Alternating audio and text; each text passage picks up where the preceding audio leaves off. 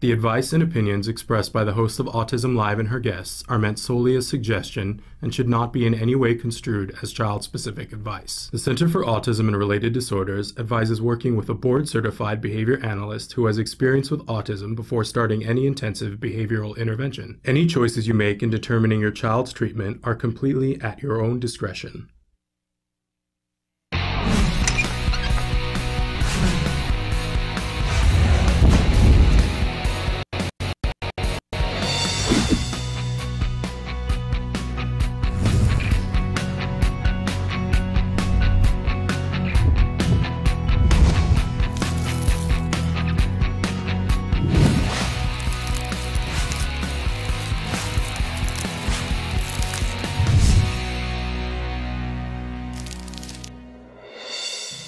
Good morning and welcome to Autism Live. I'm Shannon Penrod and we're webcasting to you live from the Center for Autism and Related Disorders headquarters in Tarzana, California. So thrilled to be here with you on this Wednesday morning. You know I love Wednesdays because we have Dr. Doreen Granpeesheh with us, and then we will have Let's Talk Autism with Shannon and Nancy a little bit later on with a very special guest, a singer. Sophie Rose is with us in the second hour today.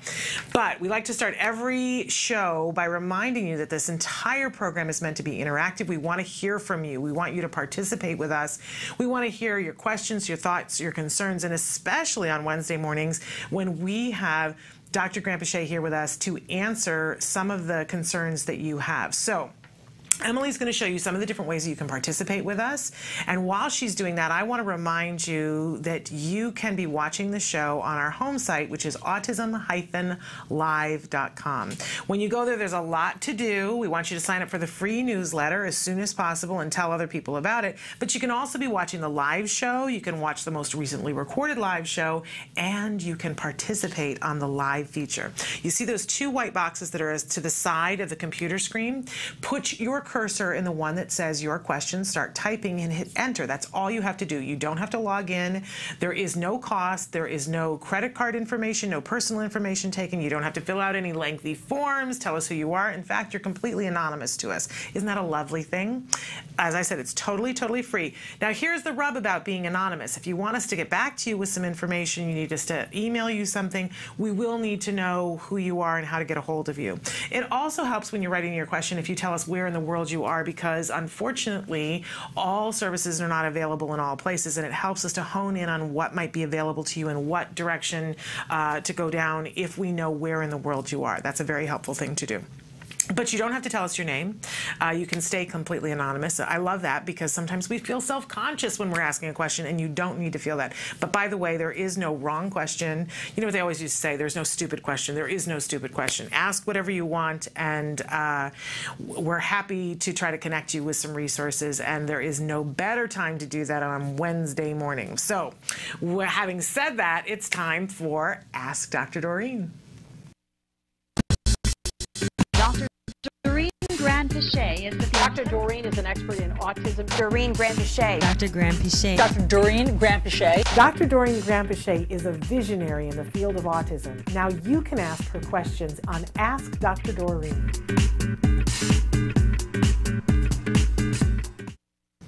Welcome to Ask Dr. Doreen. We welcome Dr. Doreen Granpeesheh here with us. Good morning. So good to see you again. Thank you very much. This is an hour in which Dr. Granpeesheh will answer your questions, and in almost live time. It sometimes takes a minute or so for your question to come through, so make sure you ask your questions early. And Dr. Granpeesheh is a true expert in the field of autism, and as I always like to remind all of us and her, she's a visionary in this field. Thank you very much. An amazing, amazing resource. We look forward to answering some questions and helping today. Yes, but we always like to remind people at the start of the show that no expert in the field of autism can give child-specific or individual-specific advice in this format. It just doesn't lend itself to that. It would be a disservice for the individual to think that we could.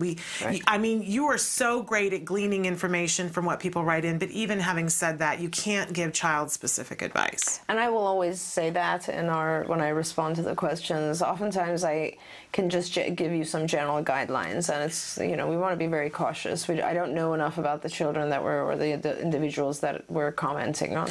But it's so helpful. I mean, I just keep being reminded of this in the last couple of weeks, that sometimes you need to ask a series of questions to even know what question to ask. Sure.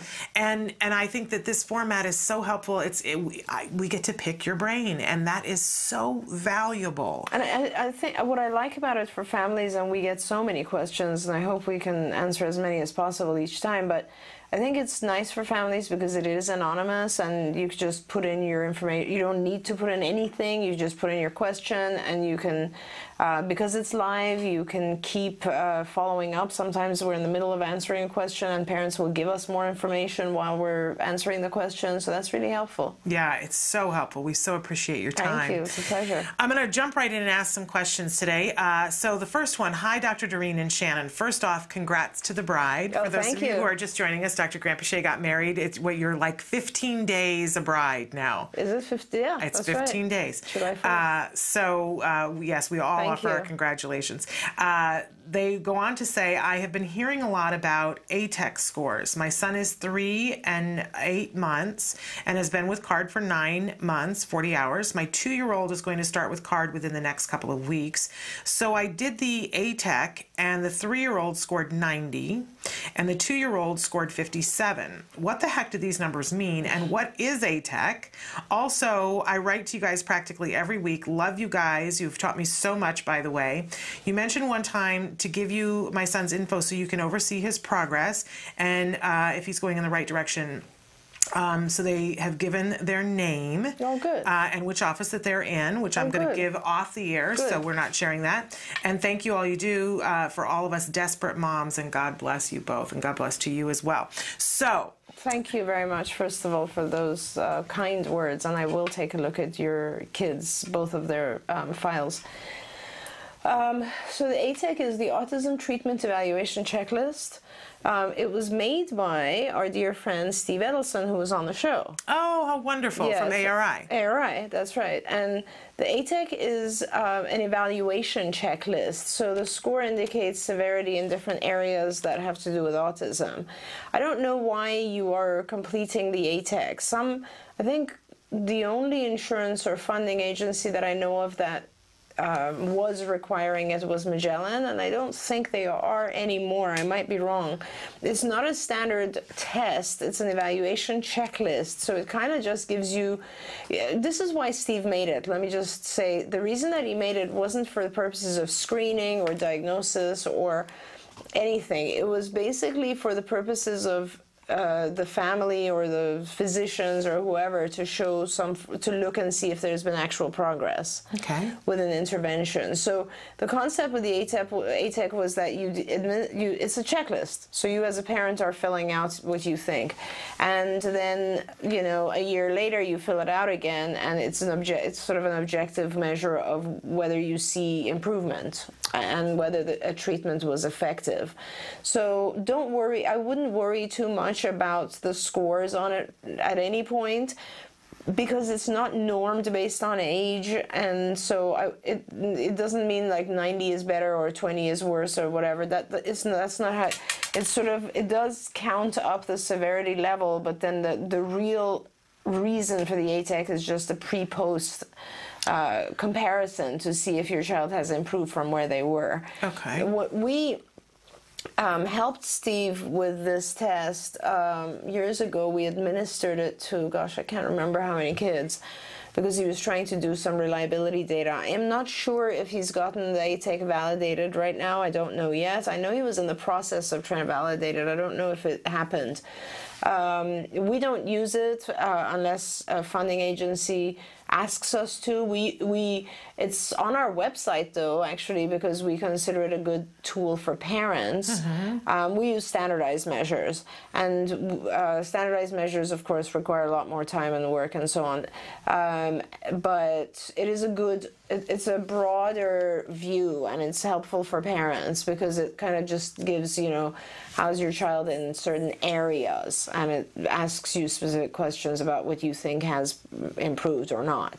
So would it So be... that's really the only reason the ATIC is there. Would it be overstating that then to say that when this is really going to be useful to her is if she does it again in a year? Yeah, or in 6 months or whatever it is. And what I would suggest you do if you're a card client is you can pretty much see the same things as the ATAC on skills, but much more detailed. So you have a skills account. One of the things that parents don't realize is when you're at card, you have a skills account, and skills gives you daily and weekly and monthly progress. So you don't need to wait a year to look at your progress. You're seeing it every single day.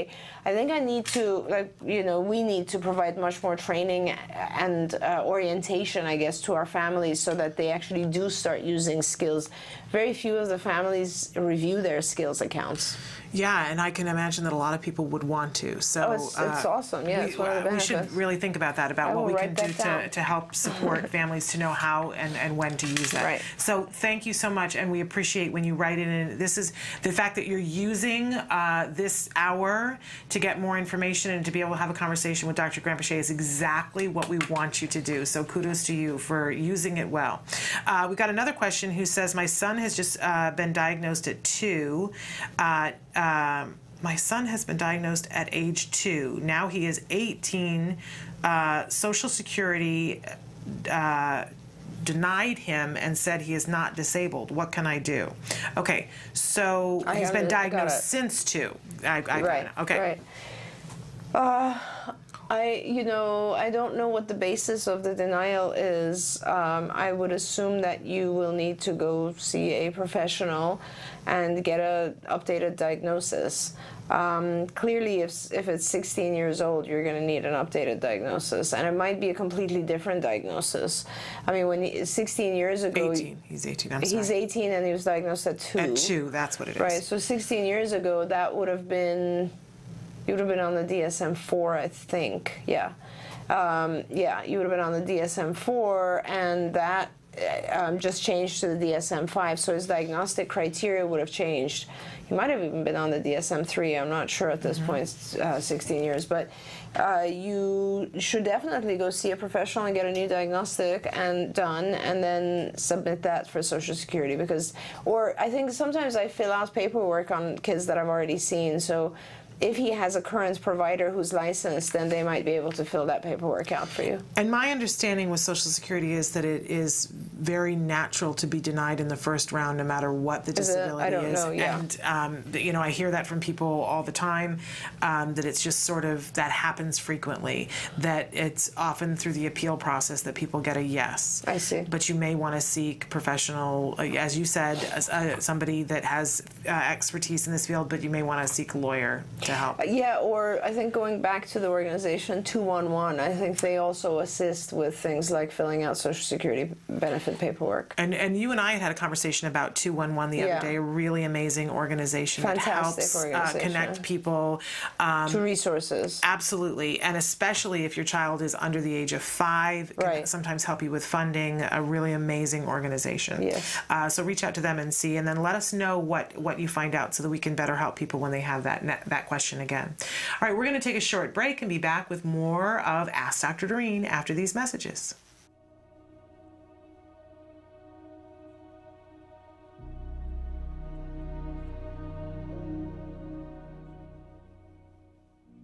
Hello there, fellow activist.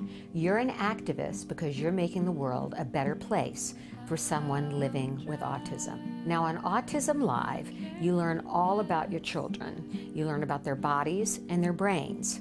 But this empowerment moment is all about you.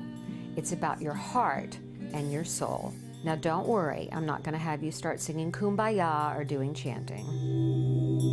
Let's talk about blessings. One of the blessings of living with a child with autism is learning to love them unconditionally. Learning to love them despite all the ups and downs, all the sacrifices. In fact, you learn to love them more so because of them. I call this my empowerment prayer. God grant me the wisdom to see my disability as an opportunity, the courage to love my child unconditionally, and the faith to live a life of purpose. So going from the sublime to the ridiculous, I have a little song for you today. It's a rap song, so I know that an old or, middle-aged white woman rapping just doesn't seem right, but I'm gonna go for it anyway. My style is a little like Nicki Minaj meets Dr. Seuss. Nancy's Autism Rap.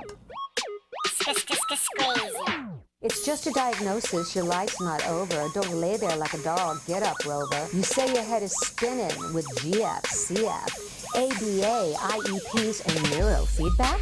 Autism tough, that much is true, but you'll survive because you're you.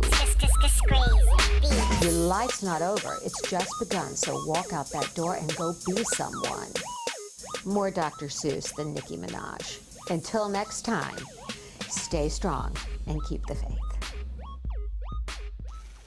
Welcome back to Autism Live and to Ask Dr. Doreen. We have with us in the studio right now live Dr. Doreen Granpeesheh. She is a true expert in the field of autism and a visionary. She's answering your questions right now on the live feature. So feel free to write those in right now on our homepage, autism-live.com.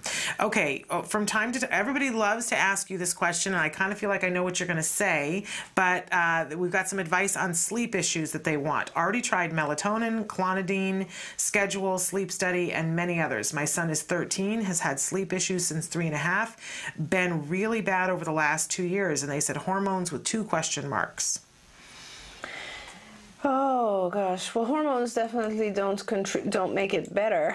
So yeah, that could be part of the issue. But sleep, the first thing is that myself, and I can't, endorse anything, but myself, I and my family and many friends take this form of melatonin called Tranquil Sleep, which is a chewable medication. It's a chewable tablet, and it has melatonin and 5-HTP tryptophan and theanine. And I would say the melatonin on its own does absolutely nothing for me or my kids or a lot of people I know, and even if it does, it wakes you up in 4 hours. And this thing is great. So the combination, that's one thing that I've heard a lot of people say is fabulous for them. The combination of Benadryl and melatonin seems to be very effective for a lot of families. I'm not advising you on this, but I'm just telling you something that is effective for other people who have very difficult time with their children. Is just 25 milligrams, or depending on the size of the child, is 1 Benadryl, which is 25 milligrams diphenhydramine, as well as like 3 milligrams or 6 milligrams of melatonin, or this Tranquil Sleep. That combination seems to be very effective. Having said that, sleep also does have some aspects of behavioral learning in it, and a lot of times it's what happens, a lot of times the antecedent to waking up is some very, very tiny sound or change in the environment, and we don't realize it because we're not as sensitive as our kids are. And so it would be very important to kind of sweep through the room and the environment, that area of the house, and make sure that there's not little things like maybe sprinklers are turning on in the neighbor's house at 4 o'clock in the morning. I don't know. These are things that parents have taught me over the years, that there's some very, very subtle change in the environment and the individual wakes up. Make sure that the room is as dark as possible. The presence of light during the night prevents us from producing the melatonin we need to produce. So we really need to have darkness. It really does help. What I found is very, very helpful is one of those air purifier things. Mine is on turbo all the time, and it makes a sound. So it's a white noise in the background, and it's really effective, strangely. Like, you might initially think, wow, this is kind of disturbing because it's loud, but it is amazing because it really blocks out all the other sudden sounds of the night. It really does block out other sounds. In fact, if I have that on, I have a hard time hearing the TV, even if it's on, because it just, the white noise blocks things out, and it's pretty effective. So, just making the environment as calm and serene as possible, making sure that you spend the night yourself in that room and figure out what's going on. That's the antecedent control side of it. And the consequence control is when the individual wakes up, when the child wakes up, make sure that they don't eat. That's one very important thing, because when you eat when you wake up, it becomes a very, very quick conditioning. And now your stomach's going to actually wake you up on schedule because that's the time to eat. So try to actually not do anything and keep the individual in the room even if they're awake. Because if the child learns that they can wake up and come to your bed, if they can wake up and go eat something, these things are basically rewarding the waking up process. And then, if it's something like having to go to the bathroom that wakes the individual up, then make sure they're reducing their drinking after 6 p.m. so that they have more ability to sleep through. Okay, really good advice. And then, of course, all behaviorists should be able to assist you with sleep problems. Like ABA, we actually have sleep programs that we can do overnight. So our staff can help with that. And I don't know where you are, but BCBA can help you with sleep. Okay, wonderful. Want to move on to another question. My son has a fine tremor when attempting fine motor skills. I think he would benefit greatly from occupational therapy. Have you seen this in other children with autism? I have mentioned it to his pediatrician and neurologist, and I have not been satisfied with their answers. Please advise. I have seen it, and I've seen it more than just in individuals with autism. And gosh, I've seen it with kids with ADHD. I've seen it in individuals with high levels of anxiety. I've actually even seen it with allergies. So I'm not too concerned about a high tremor because it's a mild tremor, but it's continual. But as long as you've been through a neurologist, I would say, that's where I would go, because the only reason you'd be concerned is if this is developing into some neurological, or is a symptom of some severe neurological disorder like Parkinson's or, any other kind of neurological issue. Outside of that, I've found kids who are begin to take ADHD medication, this stops, and anxiety medication tends to improve it with some individuals as well. Okay. Other than that, really, when it comes to something like tremors, you need to gain the expertise of a neurologist. And I'm sorry, if you haven't found the right answers, you should probably see another neurologist. Yeah, I think anytime and it happens so often, all doctors aren't going to click with all people, but anytime we don't feel like we got enough of an answer, anytime, whether it's a child with autism or it's a tremor or anything that's going on with your health care, we have to listen to that inner self. I think it's one of the hardest things about autism, Dr. Granpeesheh, that for so long, we thought something was going on and somebody poo-pooed it, and it becomes hard after that to listen to our gut, but we need to get back to that. Yeah, that's absolutely true. We question ourselves a lot. And then on the other hand, we also need to be aware and open to what professionals are telling us, because sometimes I find that we're in denial. Yes. And it's really, being in denial is more about our own egos than it is about our child's symptoms. And I have parents that I meet where all they really want to be able to tell me at intake is how intelligent the child is, and I'm very aware of that. I am aware that children with autism are very intelligent, and so it's more, if you get stuck on something like that, you have to be aware of what people tell you as professionals, and then you have to have the self-confidence, I suppose, to kind of see what feels right to you. Okay. The tremor issue, the last point I want to make on that is, pay attention to whether it increases during high stress, high anxiety situations. If that's the case, then you know for sure this is an anxiety-related symptom. Okay, great advice.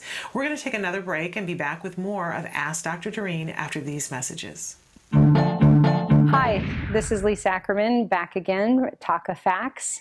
Wanted to share with one of the most popular questions that we get, and that is, do children with autism recover? I don't know how to say it loud enough. Yes! Scream it from the mountaintops. We've seen it and witnessed it for over a decade at Taka. Thousands of children that lose their diagnosis. They become indistinguishable from their peers following therapeutics and medical intervention. And in 2013, the NIH, the National Institute of Health, agreed They studied children that had an autism diagnosis and did an in-depth analysis, and yes, so showed that children with autism actually can recover. And what I'm so excited about is the odds are in your favor. The study concluded that 10 to 20% of children with autism will recover after intensive early intervention and therapeutics and medical intervention. You may be thinking, wait, 10, 20%? That doesn't seem like a big number. Let me tell you why it is. For decades, we've been told autism is a no hope, nothing you can do. And what we know today is, yes, there is hope. So now that people know that recovery is possible, it's actually an option that can happen for families that, you know, put what they can into the journey and, God willing, get their kid through the other side so they can live their lives in a beautiful way. I'm excited to share with you that recovery is possible. So now we can all shoot for that together. Welcome back to Ask Dr. Doreen. We're here with Dr. Doreen Granpeesheh, and she's answering our questions, and we're learning so much. So I want to move on to the next one. My son has ASD and is currently enrolled in a private Jewish day school. The school is fairly accommodating to his special needs, but he struggles with social nuances of classroom interactivity, and he's struggling to make friends and get along. Are there any resources that can help us get an aid into his classroom to help facilitate appropriate behavior so he does not ostracize his classmates unintentionally with his eccentricities?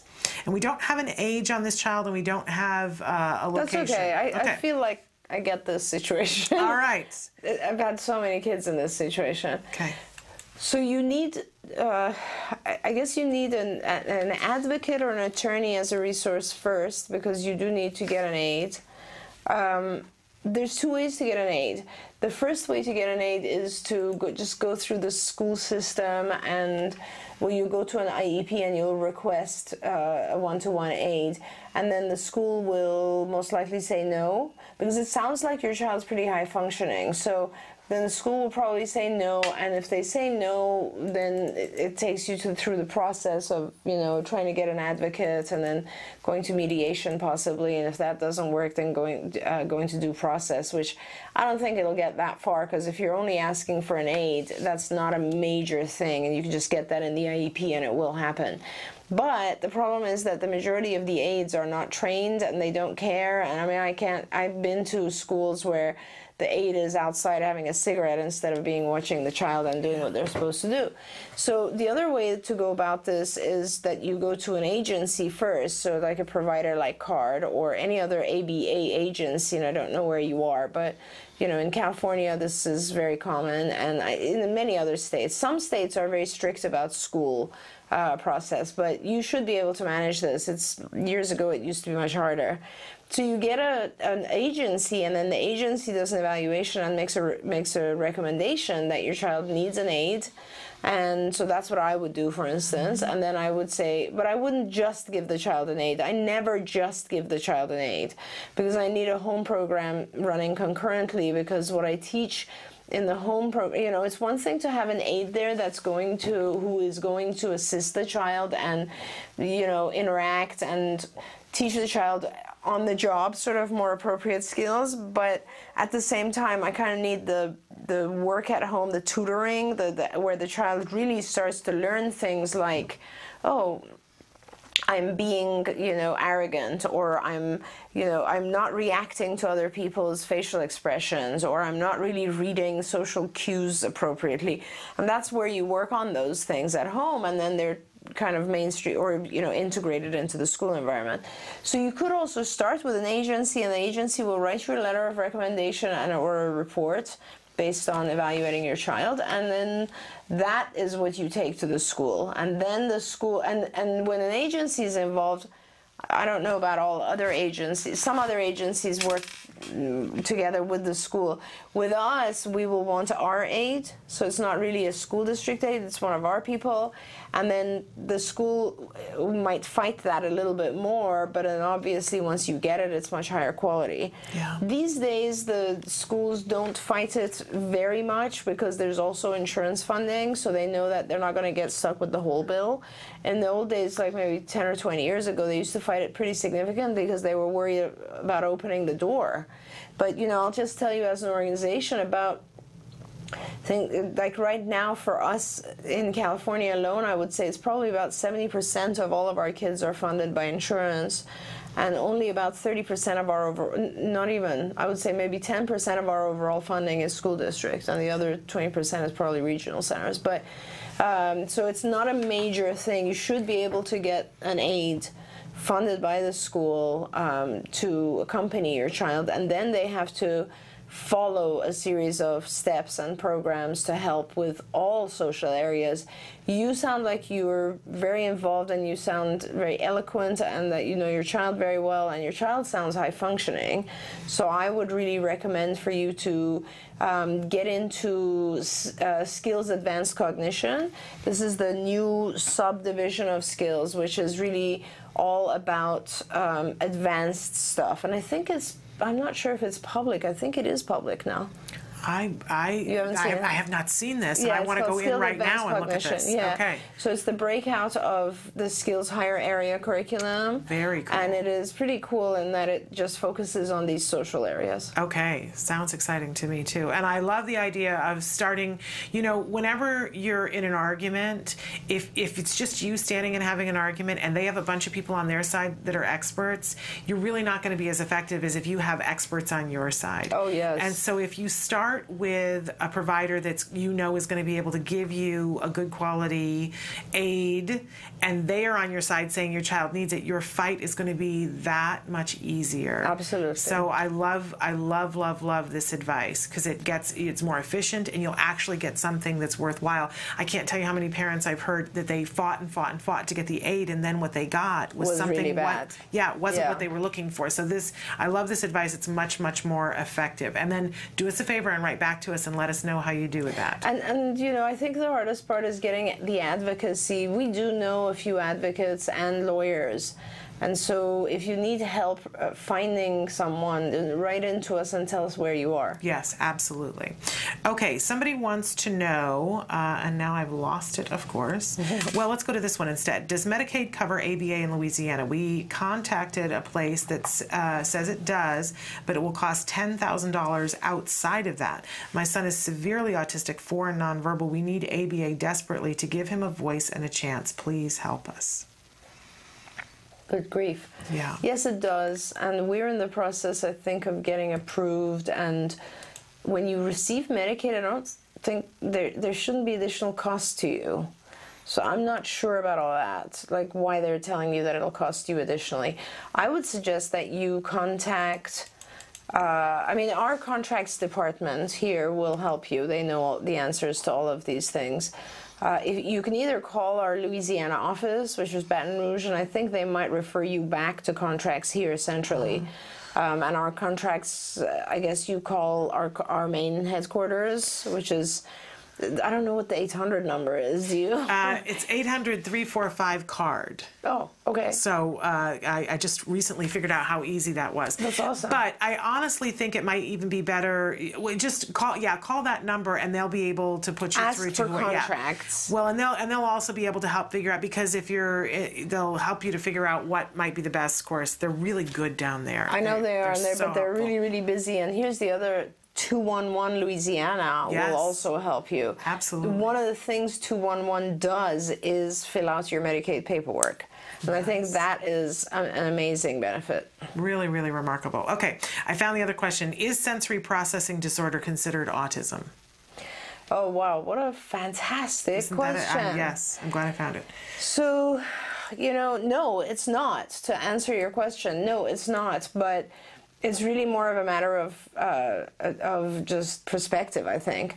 A lot of the symptoms of sensory processing disorder are very similar to the symptoms of autism, or to, let's say, the causes of autism that persist. So let me just put it this way. Sensory processing problems, in my mind, tend to lead to the symptoms of autism. If you think about all the issues involved with sensory processing, and if that happens to you when you're very, very young as a developing brain, you are going to develop things like delayed speech and not knowing how to socialize and so on, because you are certain sensory stimuli are sort of entering or coming at you too strong, and you then tend to shut them off. And others are very difficult to decipher. I always refer to one of my recovered individuals who told me that the sound of language was background noise to him, and background noise and doors opening and so on were much, much louder. And so it was very difficult for him to be able to concentrate on language. And that's a complete sensory issue, and if you're not able to concentrate on a particular stimulus, you won't learn it as much as the things that are more prevalent in your system.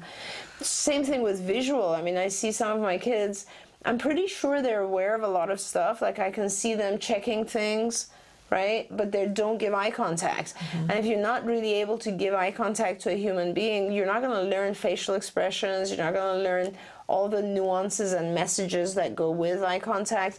So, or even being able to focus. I'm pretty convinced there's a lot having to do with the visual aspect of things with our kids, because they're so unable to look at things the same way we do. They have a completely different visual integrative field. It's very different for our kids, and like, even when you get eye contact, a lot of the kids will look at you just like this. You know, there's something very significant going on. So in my perspective, the sensory issues are actually what lead to those symptoms we call autism. Okay. All right. Really remarkable. We're going to take another break and be back with more of Ask Dr. Doreen after these messages.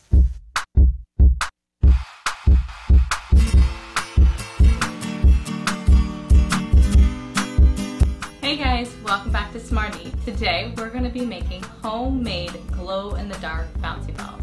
So let's get started.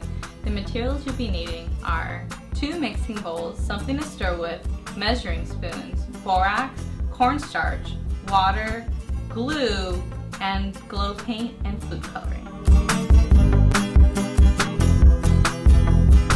So step 1, you're going to take one of your measuring bowls and you're going to measure out half a teaspoon of borax, 4 tablespoons of cornstarch, and 4 tablespoons of water.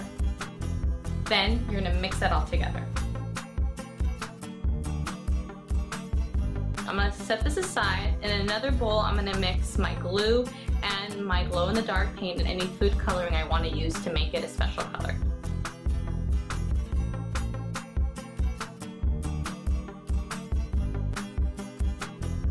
I have 2 separate bowls with the mixtures in them. Now I'm going to put them together, letting them sit for the next 15 seconds, and then I'll stir them together. It's important that you let them sit for a moment before stirring so they can do their magical thing.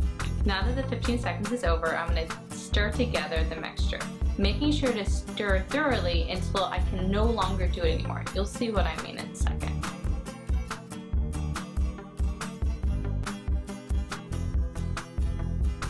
Now that I can no longer stir it, I'm going to start rolling around in my hands to make a ball. And voila, your very own homemade bouncy ball. Woo! Well, I hope you had fun with this activity today. Until next time, craft on, guys. Can you see me flying by your side? Welcome back to Ask Dr. Doreen. We're here with Dr. Doreen Granpeesheh, and she's answering your questions on the live feature. So thrilled to have you here. Thank I'm you. going to jump into another question. Why do children with ASD sometimes twist their hands and fingers into unusual poses? I don't know. And I have seen that, but I don't know. I really can't explain it. I mean, perhaps they're tensing the muscles. I've seen kids also do this, you know, just sort of like squeeze their muscles. I don't know if that's the same kind of feeling. Could also just be a habit that they've developed. It could also be something that's responding to sort of something you do in moments of anxiety. I honestly don't know. I mean, I observe, it's not common.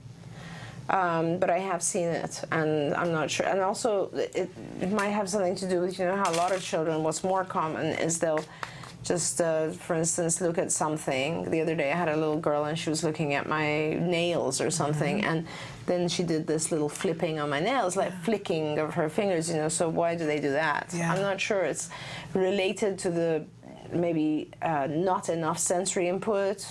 I'm not sure. It was one of the things that I always wondered about when Jem did his STEM behaviors, and still he has some vocal things that he likes to do in his spare time. He can control it and choose when he does it, which is what was important to me. But I remember taking one day and just saying, I'm going to do all the things that he does and just see what the deal is. Because he was a hand flapper, that he would do this. And it was a day that I had a lot of anxiety, and I started doing this, and I went, I feel better.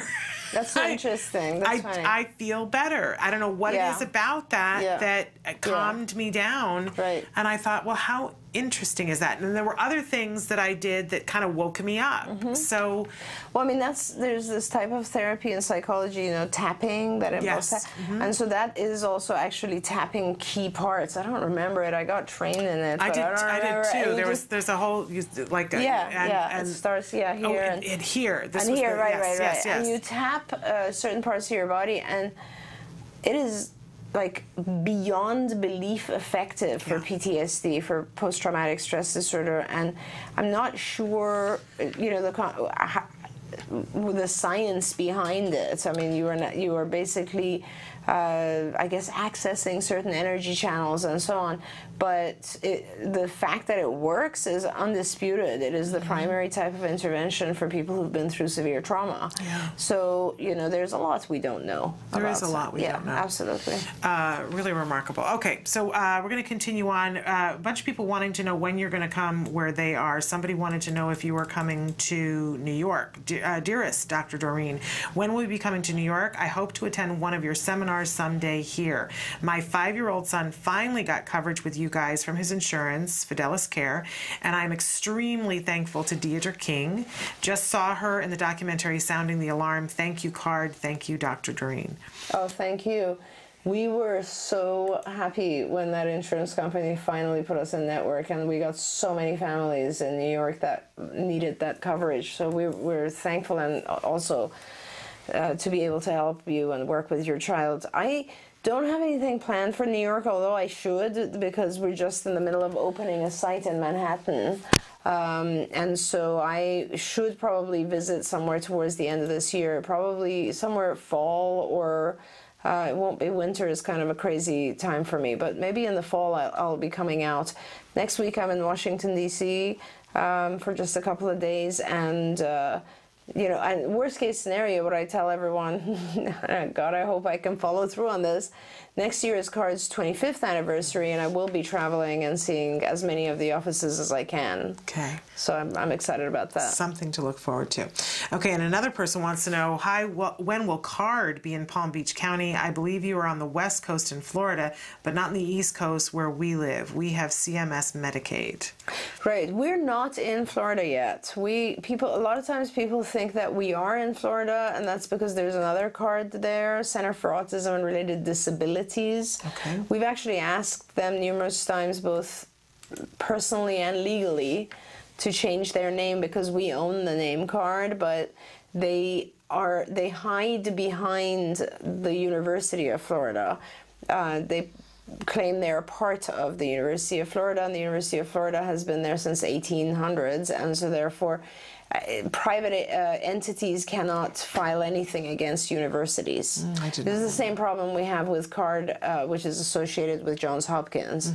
If you're associated with a university, private entity can't do anything about you using the name, which is kind of odd. Yeah. But anyway, so we're not in Florida. We are providing some services in the Fort Myers area, but not a lot yet. So I think we've started providing some services.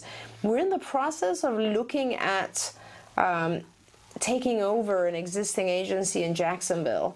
And if we take that agency over, obviously their entire thing would change to a CARD model. The only reason we would take them over is because they're already approved for Medicaid, and also they have BCBAs that we would retrain, and they have staff. So that would be very helpful to us. That's Jacksonville. I haven't looked at anything further south. I haven't looked at, I should look at Miami and Fort Lauderdale and Palm Beach and so on, but I haven't. And it's time for us to do that. And, when parents assist us is really what helps us move forward. As I said, I think we are we just got approved with Medicaid in Florida, or we're very close to getting approved, and if we take over this other agency, we'll have the approval anyway. So that would not be an issue. We would receive that funding and would be fine with that. But it's a matter of getting us started there. And the way we start is always when a few families get together and require services, then we'll send out staff just to start with one family or two families, and then as it grows, it gets to a point where it's feasible for us to actually open a site. I always think back to, we did an interview with, I cannot remember which family it was in Boston that had been a part of when they were one of the first families that you serviced in Boston. And we were talking, and she said, you know, we always thought of it was like a field of dreams. If you build it, they will come. And she said, you know, we were determined that we were going to have card services, and it wasn't here.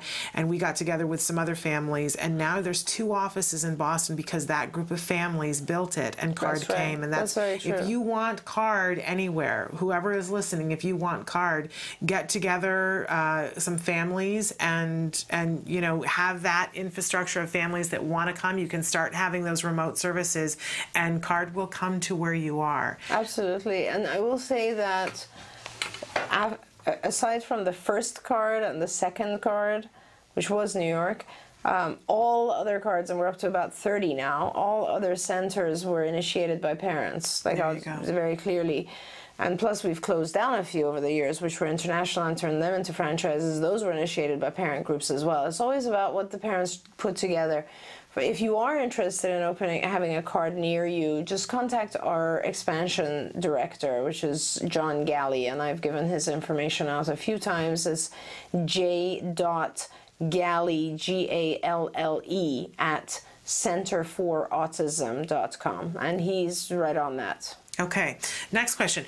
Good morning. Attention from my husband is my son's most powerful reinforcer.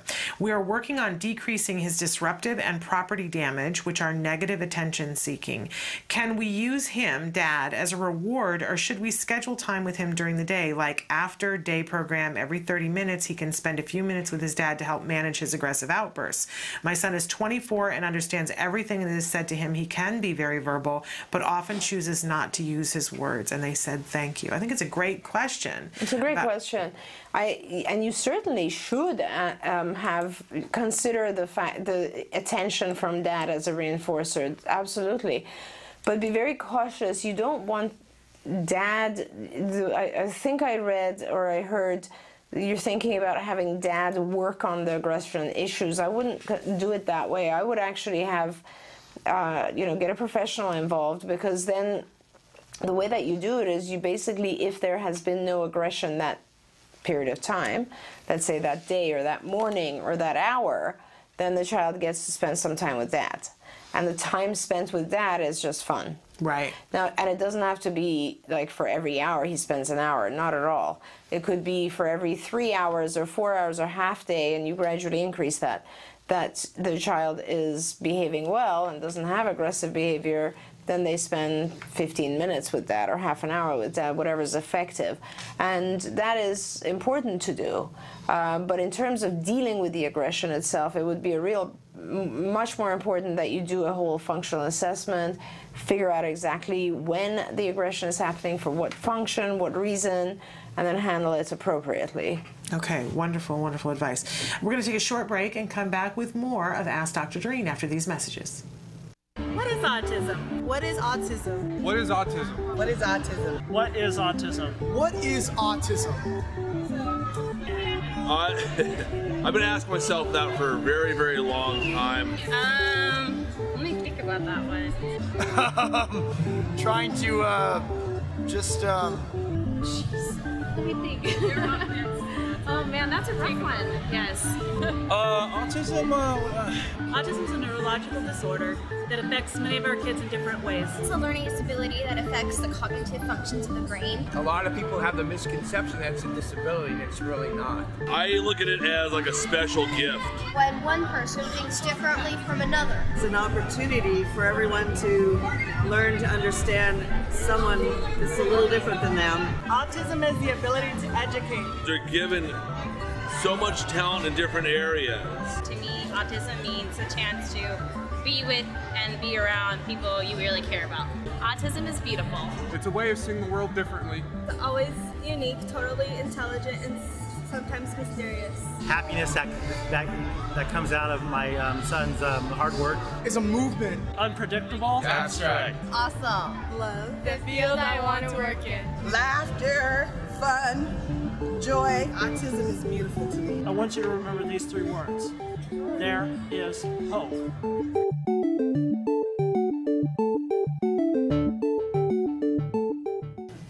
Welcome back to Ask Dr. Doreen. We're here with Dr. Doreen Granpeesheh. She's answering your questions on the live feature on autism-live.com. We've still got a couple of minutes, so you can be writing in your questions right now. And if we don't get to something, we keep them in the mix to answer them another week. So somebody wants to know, we've been talking a little bit about anxiety. Somebody wants to know, can you recommend some good social anxiety resources? My son has high-functioning autism and attends our local university. And she says, thank you. Gosh, anxiety is such a big factor for our higher functioning individuals. I would, in terms of resources, and I hope it's there, I did a lot of research because I've given a few presentations on anxiety. And I would recommend that you go on the CARD website and look for my PowerPoint, my presentation. I think a lot of my talks are on the CARD website. I hope they are. If they're not, you can certainly email CARD, the general CARD email, and it will get to me saying, ask where are Dr. Granpeesheh's presentations. And we did 2 shows with you on anxiety that featured that whole presentation. Exactly. And it's called Anxiety Show Part 1 and Anxiety Show Part 2. And I really think you should take a look at that because there's a lot you can do for anxiety, from medication to just exercises, breathing exercises, things that you can do, like reducing fear activities, desensitization.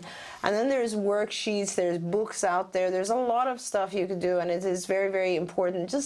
I've tried to put in those presentations as much as I could think of in terms of like little things, like giving the individual some item that is associated with comfort. There's a billion things you can do. So start there.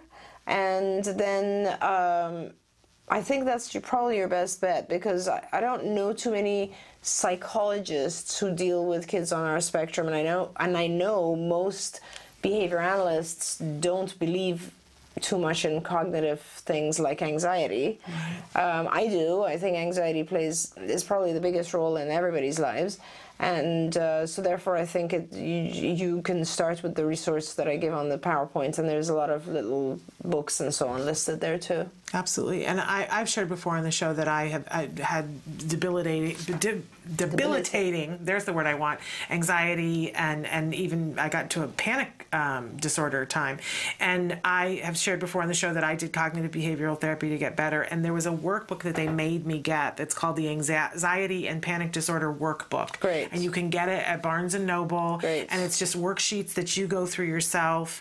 And then I had, somebody that I would talk through them with, but those worksheets were really honestly the thing that did the ticket for me. That's awesome. It just restructured how I thought about certain things and gave me, what it did is it gave me a replacement behavior that when the panic would come up, I had other things to do. That's very good. The worksheets gave those to me. That's very good. And I've recommended that to many people and said, get that workbook. Wonderful. I should get that for someone I know as well who could really benefit from that. But the thing, and that's fabulous that they worked as a replacement, so you'd already gotten to the point where you would reach out to it when it was beginning to happen. For me, I guess I think everything I've learned in psychology about anxiety helps me very significantly. If it's a very high anxiety-provoking situation, I immediately turn to all the things I know. And I've tried to do that for my kids. Because once you learn more about anxiety, it just doesn't make sense anymore. It's kind of like, oh, okay, this is just the perfectionist in me. Or, oh, okay, this is just that and that, so fear of failure or embarrassment, all these things. And then it becomes very clear to you how to deal with it.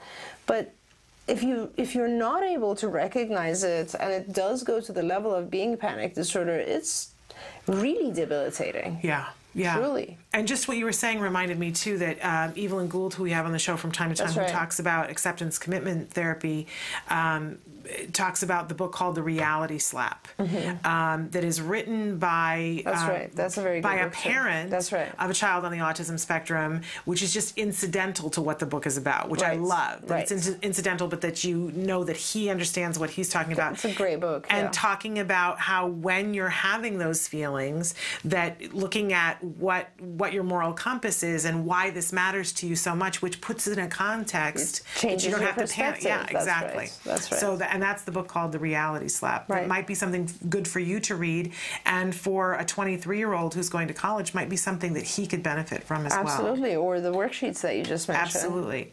Wonderful, wonderful. All right. So this is a question that I'm really interested in. Why does my child speak more after we spin him? And we saw this in our son when he was little too. Really? So what's interesting. the deal with that? Let's see. From a physiological perspective, I suppose it is increasing neurotransmitters for sure, because you're producing sort of that adrenaline goes up, right, when you're spinning him, so then you're modifying neurotransmitters. So this would probably be someone whose neurotransmitters are off balance. Most of us are not really well balanced. Neurotransmitters have a very direct relationship to what we eat. So that would probably explain it. And of course, the primary medication that works with a lot of children is the SSRIs, which are the selective serotonin reuptake inhibitors, and serotonin is a neurotransmitter. A lot of our kids who are sort of don't show signs of empathy or so on, that would be dealing with their dopamine, but it's all neurotransmitters. So that would probably make sense why that happens. It has something to do with a rush, surge. A lot of parents tell me that their kids speak a lot more or become much more awake and so on when they have a fever. Yes. And that might have something to do with it as well, because of obviously fevers are metabolic change. So, we don't know enough about autism, but I'm pretty sure that it would have something to do with a surge of neurotransmitters. We just looked at it as a gift when we discovered that. And how we discovered it, it was very popular 8-9 years ago for OTs to do something called astronaut training. And it's a very specific set of exercises that they'd put your kid basically on a turntable and turn them 10 times one way and then 10 times. Now, I got dizzy watching it. Yes. I wanted to just, hurl watching it. And my son loved it. And he would come up off the thing and be talking in a sentence where he wasn't before. And it gave us all kinds of encouragement. Like, it wouldn't last. Yes. But it gave us encouragement that we knew the ability was there. Absolutely. And then to find other ways to bring it out that were more practical, because you can't take a turntable with you everywhere. All the time. Right? That's really fascinating. That a lot of kids, as you know, love roller coasters. Yes. Like, they do so well with roller coasters, and that is similar. It's the same type of thing. Yeah. Gosh, we should do some studies on this. It's so fascinating. Is it still that way with him? He doesn't spin anymore. And so we used to put him in the office chair and spin him. Right. And I don't know. I should try spinning him at home and see. But he would spin on his own accord, too. But he just doesn't do it anymore. And I'll tell you, one of the things that when we were in our first year at CARD, we talked about it with Sabrina, our case manager, and we were trying to decide whether to get the Disney season pass so that we could go on a regular basis. And she encouraged us, if we could afford it, to do that because it was his reward. And what we would find is that he would work really hard. He had Disney dollars, and when he got a certain number of Disney dollars as a reward, we would go to Disneyland for an afternoon, not a long time, and he would go on all the rides that would spin and do all that, and we would find we would get good behavior because he wanted it, and then he would speak better for maybe 2 days afterwards. So that's the thing, and I think part of the reason that Disney and all these places become reinforcing is because of the way kids feel after these rides. Yeah. And it's just amazing that no one has done something with this, because it sounds so promising. Yeah. Well, and as I said, for a long time, for like a year, the hot thing was for OTs to do that astronaut training. And I don't know if they still do it. I haven't heard much about it recently. I haven't heard it at all. Well, I'll hook you up with a resource to it because it was fascinating. We built a little turntable at home for a while. That would be awesome. Because the office chair got to be too small for it. They had to lay down on one side and then lay down on the other side, and you have to spin them one way and the other way, and then they have to sit sit-up, and then they have to put their head between their knees for one spinning. It was a whole series that we had to follow for our OT. But we would get some language out of it, and it gave us a lot of hope. I can't believe we're out of time. But I want to thank you for this time, always, and all the things that we learned, and I want to thank all of our viewers for what you write in. I learned so much from all of you. You know what I always say, we get through this together. Yeah. We all learn from each other. So, si se puede, right?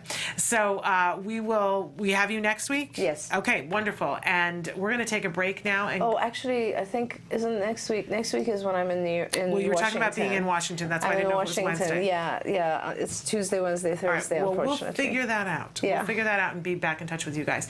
But we're going to take a break now and go to the A Word. This is the ongoing documentary being made by the Center for Autism and Related Disorders that follows a little boy, Jack Riley, after he was diagnosed at the age of 2, and as he starts his early intensive behavioral intervention. It's really fascinating, and we showcase one episode for an entire week and share information about it and talk about it, but you can watch the entire series at any point on its very own YouTube channel.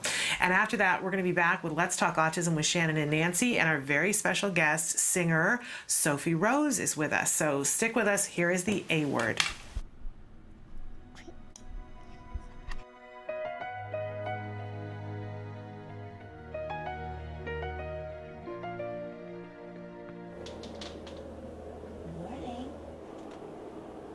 Jack Riley starts his day with Jessica and AB therapy at 8 a.m. Each session he has lasts around 2 hours, with a total amount of therapy of 40 hours per week. This includes occupational therapy, speech therapy, and ABA therapy. What do you want to play with today? Train. That's what I thought. Yay, there you go. There's trains and tracks. Nice. So what's an average of programs you try to get done in a session with a kid?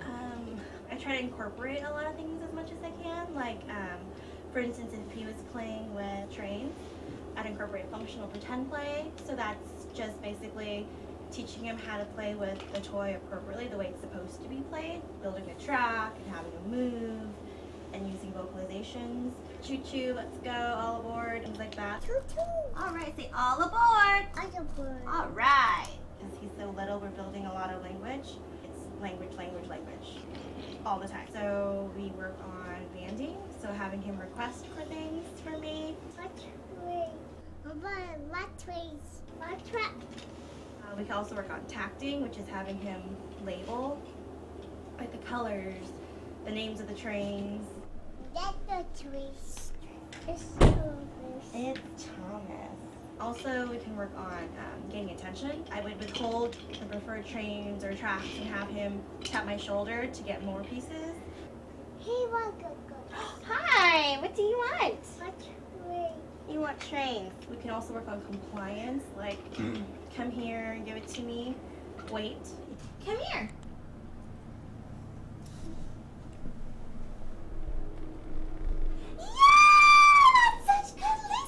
Good job, mister. So there's a lot of things I can kind of incorporate, at the same time in one sitting. And as far as his behaviors, I haven't really seen anything. Hey, sit up. Well, just now. Yeah, with his visual stereotypy, his is just looking at things from a different angle or sideways or upside down. But he rarely engages in that except just now. What? Pickers. Huh? Hi, Suzanne. Hi, Susan. Hi. What are you doing? What are you doing? I'm filming you. That's cool. That's cool. Can you say hi? Hi. Hi, everybody. Say hi, everybody. Hi, bye. Who is that? Jack. Jack? Jack who? Jack Riley. Where's your nose? Where's your ears? Where's your eyes? Where's your chin? Ooh. Where's your teeth? Is that, yeah. Mm-hmm. Where's your head? Where's your tummy? Okay, I'm gonna need you now. Give me clothes.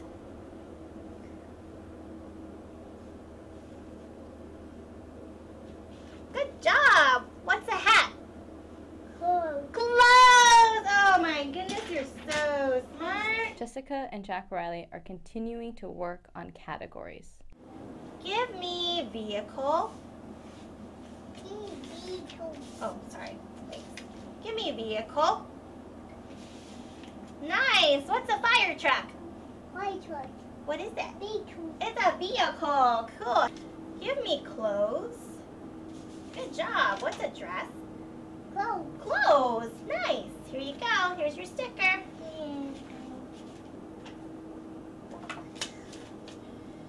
Give me furniture. Nice job. What's the table? Furniture. Furniture. Perfect. Give me clothes. Good job. What's a jacket? What's a jacket? No, what's a jacket? No. Hey, hey. What's a jacket? No, what's a jacket? Cl. It's cl. It's taken. What is it? It's clothes. It's clothes. So what's a jacket? Clothes. Clothes. Good job. Here, put Tigger on. Yeah, you're all done. You want your trains or bed? Trains. Okay, go play with your train.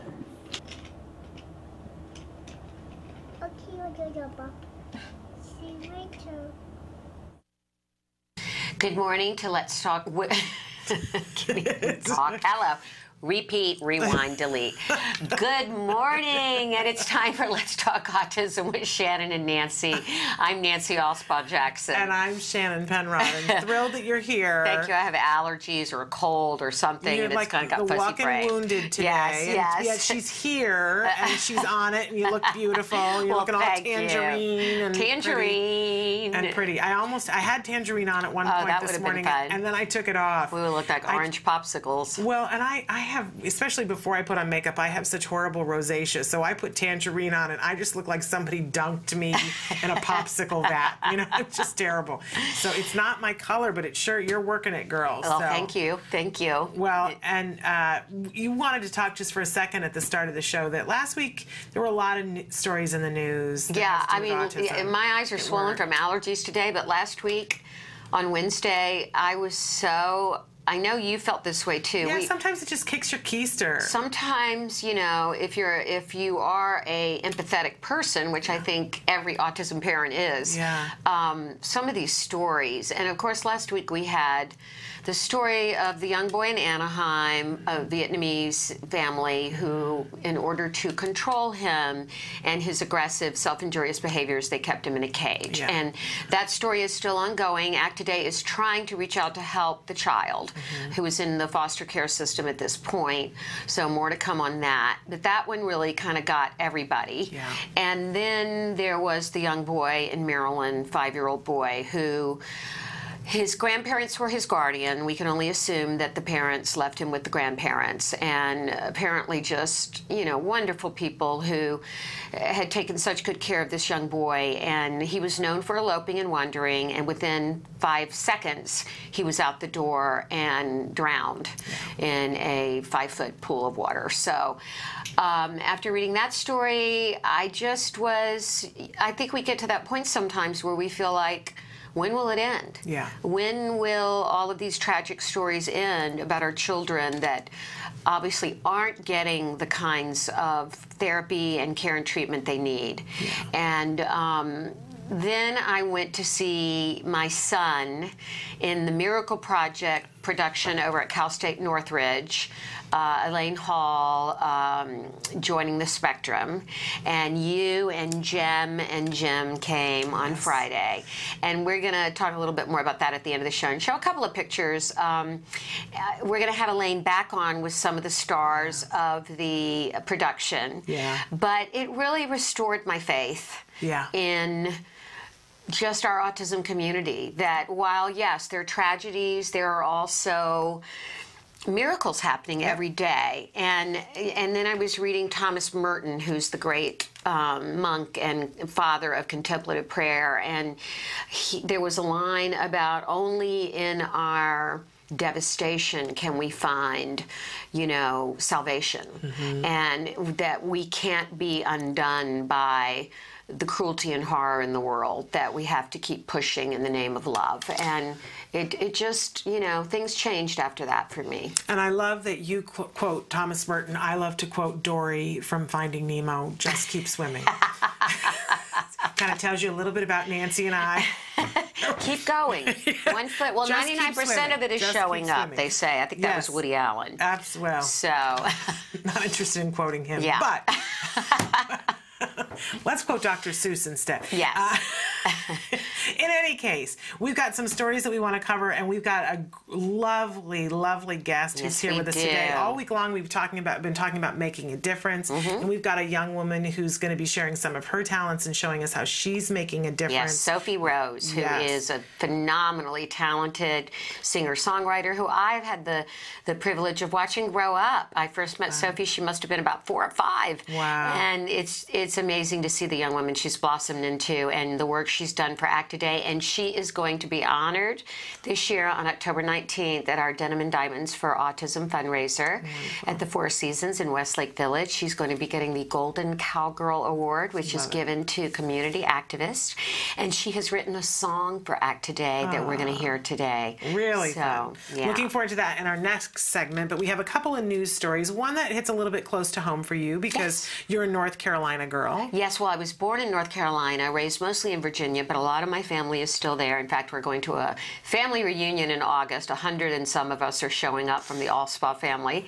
Those crazy Allspas. Those crazy Allspas. We'll be getting together. But yesterday was a big day in North Carolina for autism. They were calling it a showdown. That the North Carolina families gathered on the steps of the Capitol for a big rally because they're fighting to get autism coverage once and for all on the books. It was a pretty impressive rally. The time is running short. We want to make sure that everybody knows that this really is important for everybody who lives in North Carolina. And honestly, it's important for all of us. If you think about that, each state, we've had our little battles and we've needed support along the way. So whether it's just think a good thought for those in North Carolina or make a phone call if you have family in North Carolina. If you are in North Carolina, make sure that you're advocating and letting your voice be heard. But yesterday they did I have a sneeze. Okay. As I said, allergies, so bear with me. Bless you. But they were on the steps of the Capitol yesterday fighting for this. The North Carolina House of Representatives twice since 2013 has passed legislation that would require state-regulated private health insurers to cover autism treatments such as ABA, as well as speech, occupational, and physical therapies. But there's a big contingent that continues to argue that ABA is experimental and should be provided in schools at taxpayer expense. In the House, Speaker Tom Tillis has championed the bill. He has. And we want to thank him for that. Thank you, House Speaker Tom Tillis. Big shout out to you. Yes. But it needs to be approved. So they were on the Capitol, and they were on the Capitol steps. Liz Feld from Autism Speaks was there as well. And she issued an open letter to Blue Cross Blue Shield of North Carolina. They have been lobbying against the bill, and they're the ones that are saying it's educational rather than medical. And I think that is unconscionable because Blue Cross is covering it in other states. Yes. They are opening themselves up to a lawsuit. They need to be aware of that. I don't understand what grounds they're saying that it's experimental when there are hundreds of studies that show how effective autism is. Yes, and Liz Field said it's not experimental, it's not theoretical. Yeah. And we don't have to wonder if it's going to work. We do know. Right. We absolutely know. So we stand in solidarity with those of you in North Carolina, and we encourage everyone within the sounds of our voices to make sure that you let people in North Carolina know that you stand with them as well. And if you have the ability to vote in North Carolina, make sure that you are telling your legislators where you stand on this issue. And then we can all collectively say, thank you, go home to Blue Cross Blue Shield for their opinions about it being experimental. That's right. That's all. And then another story that, you know, it saddens me. Sometimes our legislators, they think that they're doing something that's good, and sometimes they miss the mark. It's just a communication. But we want to report to you about a story that sheltered workshop eligibility may soon be limited. In the past, there has been the ability for individuals who have disabilities to be hired at a rate that is lower than the minimum wage, to work in facilities where they're doing things that are really repetitive and manual in nature, that they can, that sometimes when we have some people who are more profoundly affected, that's going to be the goal for them, is to be able to do those kinds of jobs. My brother with Down syndrome, David, worked in a sheltered workshop, and that was a blessing for my parents. Right. I think he handled putting postage on envelopes, and it was a very meaningful thing for him. He was picked up every day by a bus. He was taken to that sheltered workshop, and he felt a sense of purpose in that. And it gave my parents relief from that period of 9 to 3, that they could have their own lives. And one of the arguments here, one of the reasons why they can't afford to pay them more, is that they're going to have more people there supervising the individuals. And if we understand the purpose of the Wage Act and the reason why we have a minimum wage is so that you can support yourself. And I know that's a big joke to a lot of people, because the minimum wage you really can't support yourself on. But these are individuals who aren't, normally if you qualify for these programs, you're not going to live independently and live on this paycheck. Right.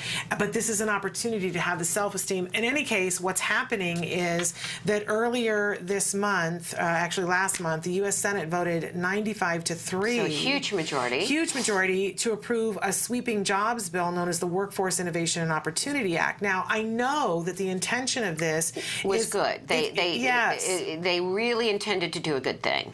Yeah, and so they're hoping to get employers to hire more individuals who have disabilities, and to get them a more livable wage. But in the course of doing this, what they're effectively doing is wiping out some of these eligible workshops that were legislated to be able to handle a different group of people. So we want to make everybody aware of the fact that this is in danger. It's another reason to talk to our legislators and say you need to understand the difference between these two things. Well, they're saying that unless the bill would prohibit individuals with disabilities age 24 and younger from working in jobs paying less than the federal minimum wage of $7.25 per hour unless they first try vocational rehabilitation services, among other requirements. There will be exceptions for those already working for what's known as sub-minimum wages in cases where the individuals are deemed ineligible for vocational rehabilitation. I just wonder how they're going to encourage employers to hire some of these disabled individuals. Well, and what's the criteria for actually looking at whether they, you know, imagine your brother, would it have been stressful for him to have to try to go through a vocational rehabilitation where he was trying to be trained for a job that was something that could potentially be stressful to him? Right.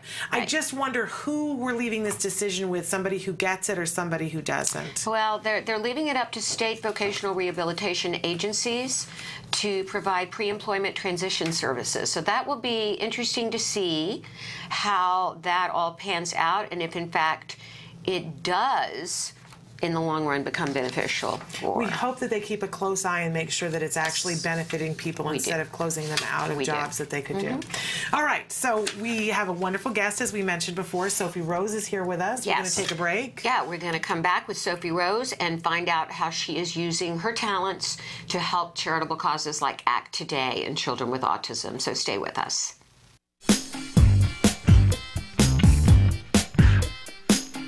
Hi, I'm Ryan with Autism Research Group. We study ways to improve the lives of kids with autism. One of those ways is teaching safety skills, such as what to do if they get lost. We hit the streets to find out if anybody knows the correct answer on how to teach a kid what to do if they get lost.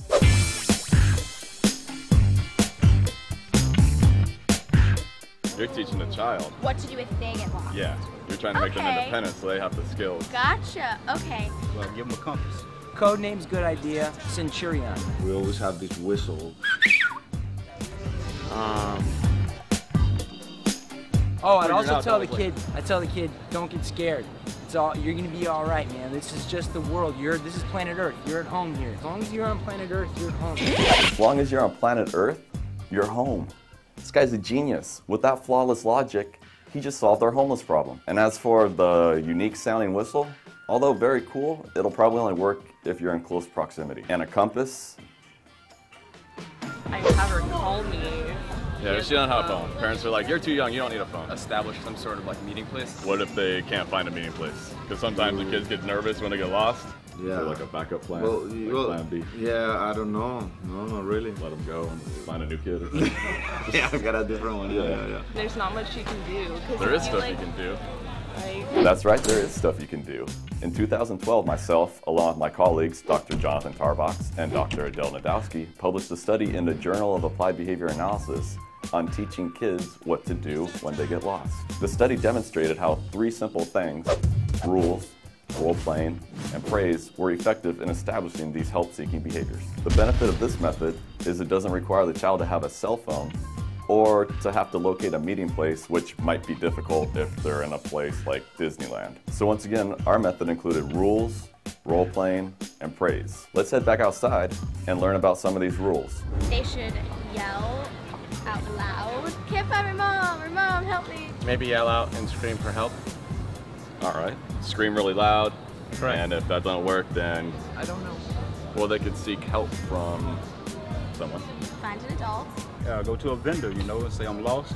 Find an adult, like a police officer or a fireman or an employee in the store, and tell them, and maybe they can help you contact your parent. It really is that simple. You don't need to get your kid a cell phone. You don't need to establish a meeting place that they might not be able to find when they're lost and panicking. And you definitely don't need to give them a compass. All your kid has to do is 3 things. First, yell mom or dad real loud. 2, if that doesn't work, find an employee. And then 3rd, tell the employee they're lost. If they can't locate an employee, then tell them to find a mother with children, because that's probably the safest person to approach. I'm not saying that most men are predators, but most predators are men. That is a fact. I've read it in a fortune cookie. All right, so you've gone over the rules with your kid, and you've quizzed them, and they're able to tell you the correct responses so they understand the rules. But is that enough? How do you know they're going to perform correctly in a real-world setting? You need to get out there and find out if they can actually do it. So you'd go over the rules and tell them, like, do this, do that, but how would you know if they actually knew what to do? If you wanted to shoot a basketball, and I just told you, oh, when you shoot a basketball, do this, this, and this. I never practice. You never practice. Yeah, so it doesn't matter how many times we go over the rules or how well you can repeat them back to me. It's not going to change until you get on the court and practice. Maybe do like a, a little skit with them. Like a role play? Role play, yeah. Your child, you're lost in the toy aisle. Okay. What do you do? I'm an attendant, walking around. I'm lost, I don't know where my mom is. And then once you practice, you just like praise them, give them feedback, like, good job, you did it. Like reinforcing it. Yes, this woman wins the prize for best comment. She pointed out the most important part of learning, reinforcement. Now, in our study, we used praise, but for your kid, you might have to use something else. You might have to buy them a treat, a toy, take them to their favorite restaurant where they can eat unhealthy food, and run around and climb through plastic tunnels that have the unmistakable scent of urine, and then play games spending $20 to get a plastic little spider ring that they will eventually lose in a ball pit. The point is, you need to reward your child for correctly demonstrating what you've been teaching them. Okay, I'm gonna call her. Hello, your child, Ryan is missing. There you go. Woohoo! Yay! So you tested it out I'll in the try. store to make sure I knew it. I had the rules, Yes. we role played it, and you made sure I knew it, and then like you said, good job, and all that. Now we're good to go. We're good to go. All right. Done? High five right there. Yeah. So there you have it. Give your child the rules, get out there and practice, and reward your child for responding correctly. For more information, please visit us online at autismresearchgroup.org. I'm Ryan Bergstrom. Thanks for watching. Yes, ding, no. Yes, this woman wins the first, yes, this woman, yes, this woman wins the best, yes, this woman wins the first place, yes, this woman, why can't I say woman? Yes, this woman wins, what's the line? Yes! We are back with Let's Talk Autism with Shannon and Nancy, and we have a very special guest who's a dear friend of mine. 14-year-old Sophie Rose has been singing and songwriting almost as long as you could talk. You were born in Los Angeles on Christmas Day, 1999, a special day. You have perfect pitch. You have taken your inspiration from such stars as Britney and Taylor and Miley, and you have written over 90 songs already. Sophie, you are a phenomenon. Thank you guys so much for having me today. I'm so excited to be here. Well, it's good to have you here. To have you here. And, you know, you're so passionate about what you do. How did you discover this passion? Well, I've been singing my entire life. As Nancy said, I've been singing pretty much as long as I've been talking. And I started writing songs after I heard Taylor Swift and found out that she wrote her own songs, and that's just where it all started. Yeah. Really remarkable. And how do you feel when you're performing and when you're writing songs? What does it do for you as a person? It really just makes me really happy, and I love doing it so much. And no one else I know even started doing music, or no one I know wrote songs when I started writing. So I don't know. I think it just like came from inside me, and I just really love doing it. Well, I think it's remarkable that she is giving her... Well, first of all, you're cultivating your talent at such a young age. A lot of people your age haven't discovered what they want to do and what they're passionate about, but you've not only figured out what that is, but you're using that to give to other people. And Nancy can attest to how much you have been helping Act Today. As a matter of fact, didn't you do your first public appearance for Act Today? Yes, my first time performing on a stage was at an Act Today event that Nancy invited me to play at. Yeah, I'm at the so Sagebrush Cantina. And she got up there in front of everybody. How old were you at the time? I was 10. You were 10. And her composure was just amazing. So, you know, you knew you were seeing a rising star.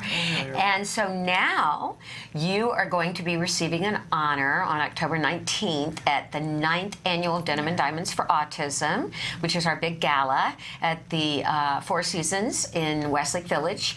And you are going to get the Golden Cowgirl Award, which is given to someone who has done so much for Act Today, someone in the community that has been a real activist. And I want to ask you, first of all, do you have, of course you know Wyatt, my son. Do you have other friends or family that are impacted by autism? I have a cousin who has autism, and they're nonverbal. And I've seen the impact that it's had on their family, but she's just such a bundle of joy, and she brings so much happiness to the family, but I definitely see the challenges. Okay. Wow, really remarkable. We have a video. We do, and this is a video that Sophie co-wrote. It's called Firefly, and we want everybody to know that this song can be downloaded, and 100% of the proceeds will go from each individual download to Act Today, and it can be purchased on iTunes, CD Baby, and other digital retailers. It's called Firefly, and we're going to go to it now. When we come back out, we'll talk more with Sophie Rose. It's harder to find the fire inside me when everyone's trying to put it out. It's easy to stop myself from shining when I'm supposed to hide behind the clouds. But now I'm through with that, no more holding back. I'm a firefly, lighting up the sky. Watch me shine, shine. Everywhere I go, you see me like the starlight. I'm a firefly. Sometimes it's easy to ignore things and not take the time to understand.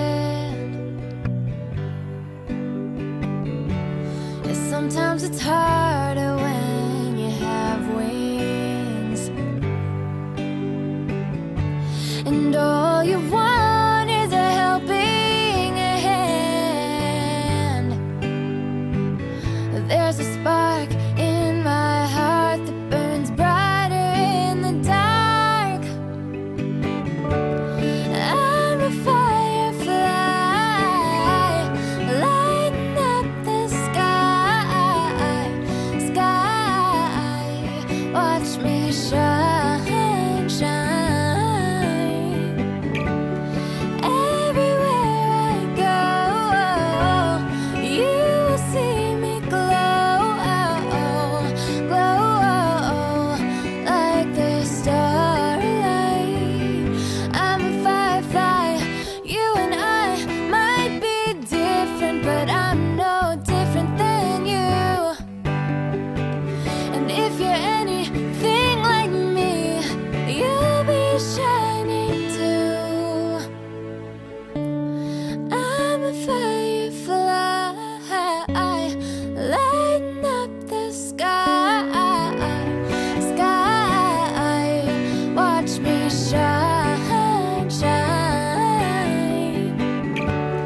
Everywhere I go, you will see me glow, glow like the starlight.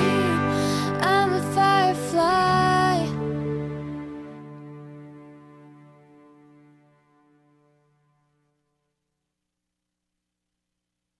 I'm tearing up again. I was going to say, I'm misty.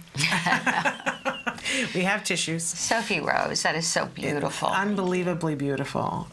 Such talented, what a beautiful voice, and the song itself is so beautiful, and the desire to give back using it is just amazing. And she put that video together by herself with the help of our own Amy Zhang. All the pictures you saw were children with autism, and my son Wyatt was in there. Love that. Yeah. I want to know what the meaning behind the song is, Firefly. Well, I co-wrote the song with an amazing songwriter, Athena Marie, and we wrote this song for Act Today, and it's a song that represents the differences in everybody, because everyone has differences. And sometimes what sets you apart from other people is what makes people bring you down, and that's not okay. So we wrote this song pretty much saying, let your light shine through for exactly who you are, and don't let anyone put it out. Love it. Great message. I love that. So I want to encourage people once again to download the song Firefly by Sophie Rose. It's available on iTunes and CD Baby, and we're going to be putting it up on our Act Today YouTube site, so it will be up there as well. And how do you feel about being honored at Denim and Diamonds? I'm so incredibly grateful that you guys would honor me with this incredible award. You do so many amazing things, and I'm just so proud to be part of this. Well, it's because of people like you that we're able to do amazing things. Thank you. Well, and I want to know, here you are, you're 14, and you're already doing amazing things. What are your aspirations? What do you want to do? Well, right now I'm writing songs to pitch to other artists to sing, but my goal for my future is to be my own artist and have people know me as an artist.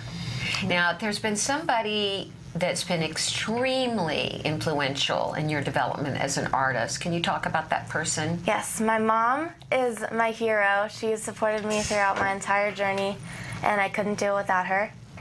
Your mom, Melanie Abrams, who is a dear friend of mine and is on the committee for Denim and Diamonds, and is just such an incredible woman, and I know she is so proud of you, like we all are, Sophie.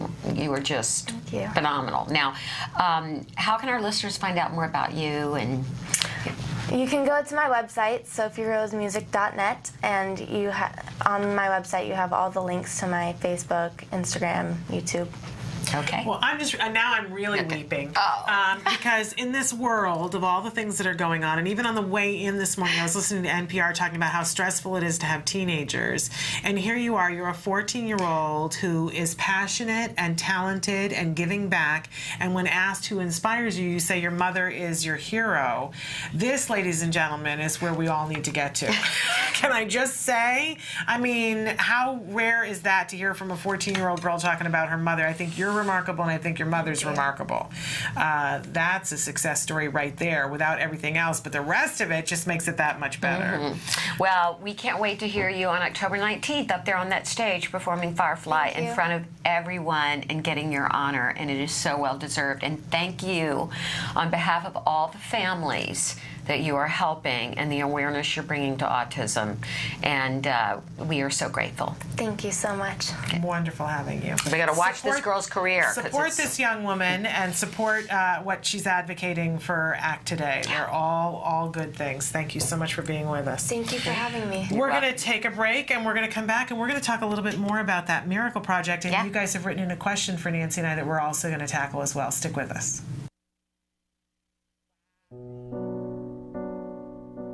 When you find out you're having a boy, you always think like, oh, he's going to play football, he's going to do this and that. And then when he's diagnosed, all those things get washed away. It's like that piece that's always in the back of your mind, you know, where is he, what is he doing, is he safe? We really didn't know what we were dealing with. I wish that they could have directed me a little bit more and provided me some information. I was a young mom. I didn't know what it was like to raise a boy, despite a boy with autism. Hundreds of thousands of families are not getting the help they need for their children with autism all around the country. ACT Today is determined to bridge the gap. These families really have to go through a lot to get a grant. The application process isn't easy. The records, the diagnosis proof, they're really battling for their kids. So when we can give them a grant, it is so wonderful to see that they succeed in getting that help for their children. Our founder, Dr. Doreen Graham-Piché, is an amazing woman, and she is one of the world's foremost authority on behavior of children with autism. She's extremely knowledgeable, and she oversees every single grant we give. She is part of that process. People may think of autism care and treatment as simply schooling or therapy, but you know, we provide important safety supports, things like fencing, for example. The whole family's living in fear of that child running out into traffic. I recently delivered an iPad to a little boy with some of the apps that are out there for children with autism. Miracles happen. I got the iPad from ACT. From ACT? What did it say? Can you repeat that, Dustin? I got the iPad from ACT. We have helped so many military families, and when I think of these brave families that are fighting two battles, one to protect our country and one for the right treatment and care for their children, it breaks my heart, and I think we have to do more as a nation to help them. There's not a day that doesn't go by that we don't think about it. Some people say, oh, he's normal. You don't see the battles that I see every single day. My husband does have to deploy, and when they get on that bus, that might be the last time that my kids ever see them. So I called, and they informed me that he had received a grant, which was like a blessing from above. I was just like speechless. I just started to cry because, you know, without it, we would have been lost. The ACT grant was a total miracle, and without that, we wouldn't be able to receive a service dog. So we're so appreciative what they've done for us as a family. Recently, ACT Today funded a program for military children with autism in San Diego, the Inclusion Films program, which is run by Joey Travolta, and teaches kids on the autism spectrum literal filmmaking skills. They learn how to make a movie. Are we ready? There you go, got it. Perfect. Okay. Everything that goes into the process of making a film goes into everyday life. So they're learning life skills, they're learning to collaborate. It was really nice to know how much they were enjoying this camp, and they're with people who are supporting them and are making them feel great about themselves and their differences and their similarities. And I get two kids that are working together and apart and together and apart, so it's an interrelationship as well as a camp and a learning experience. It's so fulfilling when I get letters. One stands out for me, a boy who was 14 with Asperger's, and we gave him a grant to go to a drama camp. He wrote to us and said, "Dear ACT Today, thank you for letting me belong for the first time in my life. These kids are remarkable. You know, we underestimate them. They're so knowledgeable, they're so capable, and we can change the life of a family, which means changing the life of a community.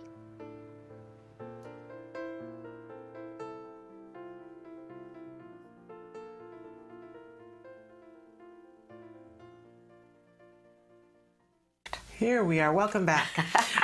We do have a lot of time, and we have many things to talk about. So I want to start with, somebody wrote in a question and said, "Hi, Shannon and Nancy. I was wondering, I hear you say that your kids are recovering. I know all kids are different with ASD, but I would like to get a glimpse of some things I can expect for my 4.5-year-old son's future. Can you tell me what things your kids struggle with and what you feel are not typical?" I want to go back to the first thing, talking about recovery, Yes. because when my son was, we've had a progression of what we've said. How do you language when your child gets a diagnosis? And I hated it when in the beginning, when I said he's autistic, it never sat well with me. Okay. And so then we started saying has autism. Has autism. And that sat well with me. That's what I like said. that. Mhm. And that, you know, personal preference. Right. That was what we liked. But then we got to a point where that no longer, I felt, didn't fit because he'd made so much progress. And so I said I wanted to be positively assumptive. And I said to my husband, I want to start saying he's actively recovering from autism. And so for a lot of years, that's what we said. And recently, there have been viewers who've said to me, it offends me when you say that. It offends me when you use the word recover. Okay. And went through a lot of soul searching about it. Okay, why? Did they say why it offended them? Okay, why? I've talked to many people I'd like about to know this, that they feel like that when they're on the spectrum and they're adults on the spectrum, when we talk about recovery from autism, they're thinking recovery from who they are. Okay. It's how they identify themselves as being people who, like Temple Grandin calls herself, an autistic. Mm-hmm. And so when you talk about recovery, they take that as you're trying to recover from what I am. You're trying to change who I am. Okay. I've explained to them that's not what I mean by those words, but it's just like when people say they don't want the football team to be called the Redskins, and people say that's not what we mean by it, and the group says it still offends me. Right. You know, I had this discussion with my son yesterday because he referred to me as being fat, which, you know, I am, but I said to him, that hurts my feelings. And he said, I didn't mean for it to hurt your feelings. And I said, but it still does. So I have, you know, I know how I feel in my heart about that word, but I'm trying to use that less. But I do want people to understand that my son is not in a stagnant place on the autism spectrum. Every day he moves further and further into a place where he is not disabled by those aspects of autism that he has, but he can use some of the things that put him on the spectrum to empower him, but he's losing the disabling aspects of autism. Okay. And that's what I want to focus on. And before I move on to Wyatt, let's define what recovered means. Very good point. And I do think that people need to understand that autism spectrum disorder is actually a diagnosis of a disorder. It says that you are disabled and not able to function within the norms of society, and it lists a bunch of different symptoms, behaviors that are in the DSM-5. And this has changed recently, but it's still a disorder.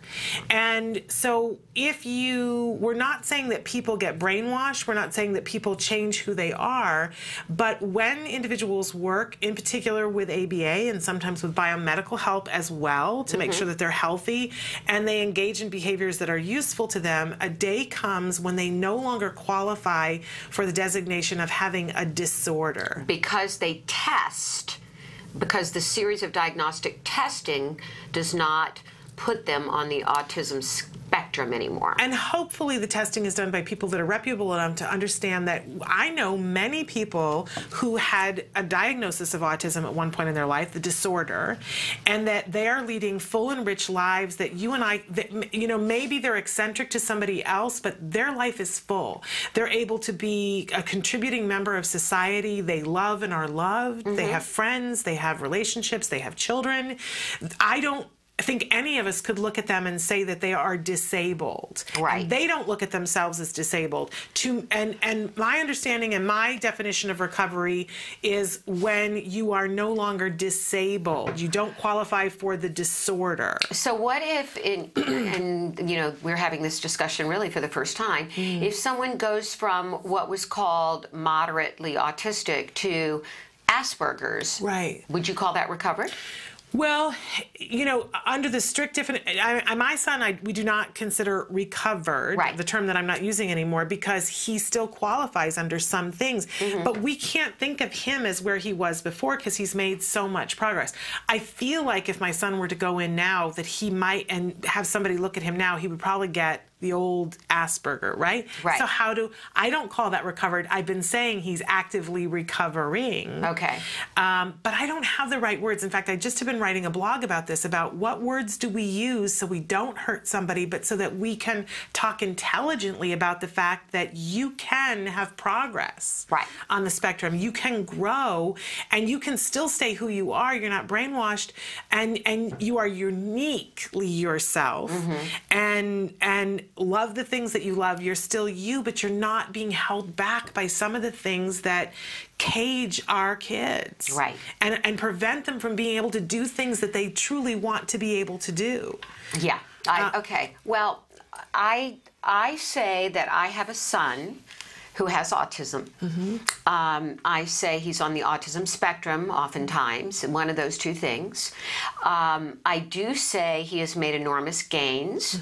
I don't say he's recovering. I say he's made enormous gains by having access to the proper care and treatment, which he got at a very late date. I have made the statement several times that I do believe that had my son had access to intensive ABA at the age of 2 rather than at the age of 5, he most likely would have recovered. Now, that's just my gut feeling, considering the gains he's made at such a late date, starting, you know, intensive ABA at 5, that I feel like when those neural pathways were more open, when the brain was more flexible, considering the rate of gains he's made now, I think, you know, who knows, might what, you know, but that shoulda, woulda, coulda. Right. Can't go there. I do also see that along with the gains that Wyatt makes, there are other challenges that come up all the time. And I don't want to soft pedal those because with puberty, he's 12 now, there are other things that sometimes it's hard to, what's the puberty, what's the typical 12-year-old oppositional behavior, wanting to assert independence, what is the autism? But also there are some behaviors that have even started at a later age that I would consider autistic behaviors that he didn't have when he was 5. Certain self-stimulatory behaviors that have gotten more intense. He's having more problems with anxiety as he's gotten older, which I think so many of our kids have issues with anxiety and OCD. So I say he's making gains. He is firmly on the autism spectrum, and I've heard my friend Lisa Ackerman from TACA say about her son, he's still firmly on the autism spectrum, but he's doing great. Yeah. So I like to say that, and I also I know earlier in this whole autism experience of being an autism parent, when I would hear about recovery, I often felt an enormous sense of guilt that I did not get my child recovered. And I felt like, what, didn't I do enough? Didn't I try enough interventions? Didn't I? And I don't think guilt serves anybody well. No. So if your child is not one of those early responders or has not made progress, I don't want anybody to come away with a sense of guilt, because I know so many parents are doing everything within their means to help their children, and they don't see these dramatic gains, and that can result in a sense of guilt, and I don't want parents to feel that. We don't need any more guilt than we already are cycling through on ourselves. Right. But to get back to your answer, and I think, you know, both of us have sort of addressed this in some ways, that you know what the phrase is, if you know one person with autism, you know one person with autism. But it's impossible as a parent not not to compare. It just is. I think I do we're it all all the time. guilty of it, and we all say to ourselves, that's not useful, I'm not going to do that, but we do it anyway. And I know when I had a 4.5-year-old, I was always asking other parents, what can I expect? What are the possibilities? Right. And so I just want you to know that when my son was 4.5, it was right around when he was 4.5 when we had a big shift. That we got some of his yeast under control, and we saw he went like that. And because before that, they were telling us he was going to be ready to go to kindergarten, and I wasn't seeing it. I just wasn't seeing it. But right around 4.5, the ABA and our yeast medications together, the yeast medication kicked in, and he had a huge spurt, was able to go to typical kindergarten, be completely caught up, where 2 months before it wasn't happening. I'm just being real here. And so academically, he has been caught up since then. He has been completely included, had different amounts of support in the classroom, but could keep up academically. He just had struggles with attention and focus and social interaction. He still deals with some of that now, but I can throw him into a mix with into a party that has other kids his age, and he can pretty much handle it. I might have some behaviors afterwards, but he can handle himself now, and I'm incredibly lucky and grateful. There are kids who are doing better than him. Just to be, he's like somewhere in the high middle there. There are kids who can handle many more things than he can, but my goodness, am I grateful that he's doing so well, and do I count my blessings every day?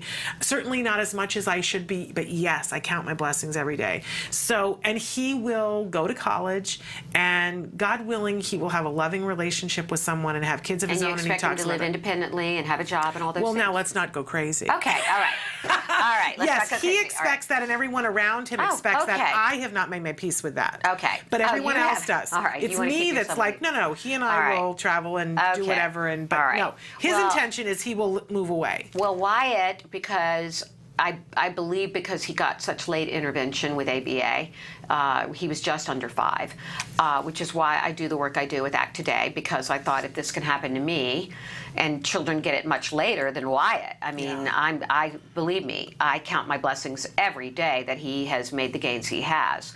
But I do believe, well, first of all, he was underdiagnosed with PDD-NOS when he was moderately to severely autistic. And his gains have been great in the behavioral area.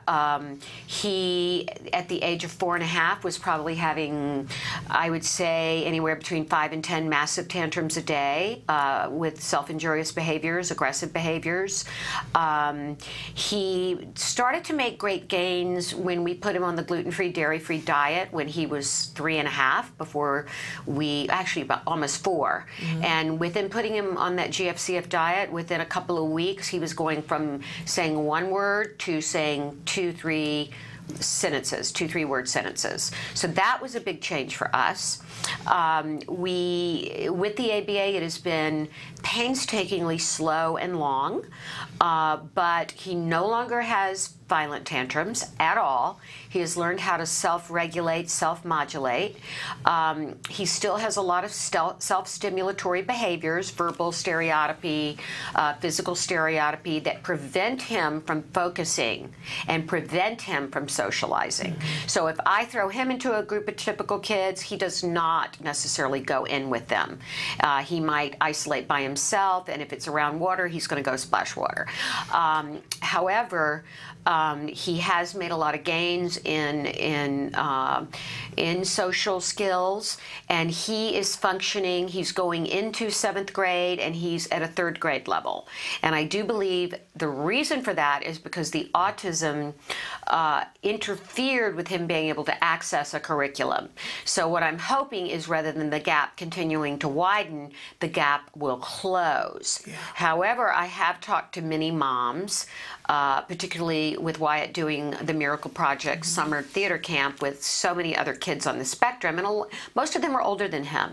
And a lot of those moms have told me that for some of their kids, the gap widened. You know, they were making gains. They were at 2nd or 3rd, and then as the other kids started to grasp everything and go up, the academic gap widened, although some of the social things came up to speed. So I don't think there's a one-size-fits-all. I think, but I do believe firmly that all our children can make gains. It's true. With the right treatment and care. True. Science has shown us that's absolutely a true statement. And I know ABA is the main thing, but that's not the only thing. Absolutely. Programs that emphasize social skills. For some children, getting on a horse and doing equine assisted therapy can unlock a voice. Yeah. For some children, going into a theater program can give them something, they can see a talent they never had before, right? Yeah, I just want to say though that that's not antithetical to an ABA program, because the ABA program is about finding the thing that's reinforcing, and for some kids that means swimming with a dolphin. Exactly. So for some kids that means riding on a horse. Right. For some kids that means getting up and singing in front of other people in a theater program. Yes. But you have to, and Temple talks about this too, you have to key into what's the paycheck for the kid? What is their currency? Right. And then feed that, because amazing things happen, which leads us right into talking, because we've only got a few minutes now, the Miracle Project. Yes. Because we came to see it on Friday, and we've had Coach E on the show, and I've talked to her, and I think she's an amazing person, but my opinion of her and what she's doing went through the roof. Seeing Wyatt and so many other kids in that show, it was so moving, Nancy. Well, I have to say that, you know, she really, the show turned my whole perspective around last week after I saw the first show. And not just because of Wyatt and his participation, but watching these kids up there, some of them nonverbal, some of them that you would consider, by looking at them, severely autistic. The brilliance out of these kids. One boy in particular who wrote a song that they... Amazing. And another boy who gets on the piano and is a virtuoso. A young woman named Spencer. And we're going to have some of these kids here with Coach E, and we're going to look at some of the videos. We talked yesterday about actually screening some of the show, Joining the Spectrum, which is a miracle project in conjunction with Cal State Northridge. It was done over the summer. I just want to clarify what it was. Right. It's ending on Thursday.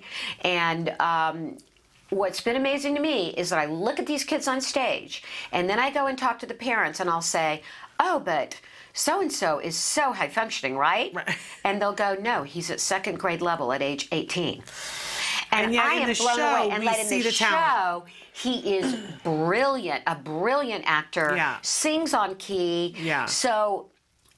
you said Elaine said something. When she really was here the affected last you. time to talk about this, she said, I don't like to say high functioning and low functioning, because she was talking about her son, and she said, you know, you could put my son in one circumstance where they're doing trigonometry, and with typical kids his age, and you would look at him and you would go, oh, this young man is low functioning because he can't do this and he can't communicate with them what he can't do. And she said, but you could take that same group of kids and my son and take them on a mountain hike and say, we're going to get this gear together and get it organized to take on this mountain hike, and the rest of the kids would be like, and you would consider them low functioning, but her son would be the high functioning Neil, one. and I met him yesterday. That it's all about the context of what somebody's abilities are, and none of us are great at everything. We can't be. Of course. And that if we widen that to look at our kids and say, where do they excel? And then put them in that environment and encourage them in that environment, that the things that happen, we see that no one is low functioning. That's right. I mean, personally, I stopped being able to do math at around second grade. Oh, help me. And really, truly, I used to read I can't do my novels in son's math math class. right now. I used to have straight A's and D's in math. So I'd read novels in math class all through high school. Sweetheart, I am on Google every other day doing homework, trying to figure out on Google and looking on YouTube for a mathematician to explain to me how to help my son with his homework. And then he explains it to me. And that was 5th grade. Heaven help me as we move into high school. I know. Did anyway, we show you those we want to see the pictures? pictures of when... oh, there's Coach E with my dearest Amy Zhang on Coach E's right, and Chrissia Avalos, who is our grants administrator. She gives all the grants, and she speaks Spanish to the Spanish-speaking families. And the set is in the background, which was beautiful. Yes, and there is Wyatt, the little Jem. thespian, with Jem, Shannon's son, who came to see him, and his proud mommy. Jem and then loved there's the show. Uncle Johnny, Wyatt's superhero, my brother John Allspaw with his nephew. So proud of him. Well, and I just want to say that it was life-changing to be in the audience. And I know that sounds so cliche, but I mean it. It was life-changing to be in the audience for everyone that was there. I'm sure it was life-changing for everybody who participated. And I know that Coach E is going around the country and doing more of these programs. If there's an opportunity for your child to participate and your child has any interest in anything having to do with performing arts, get them in that program. And we're funding grants through Act Today. One of our biggest pushes at Denim and Diamonds for Autism in October is to raise money for this program and others like it.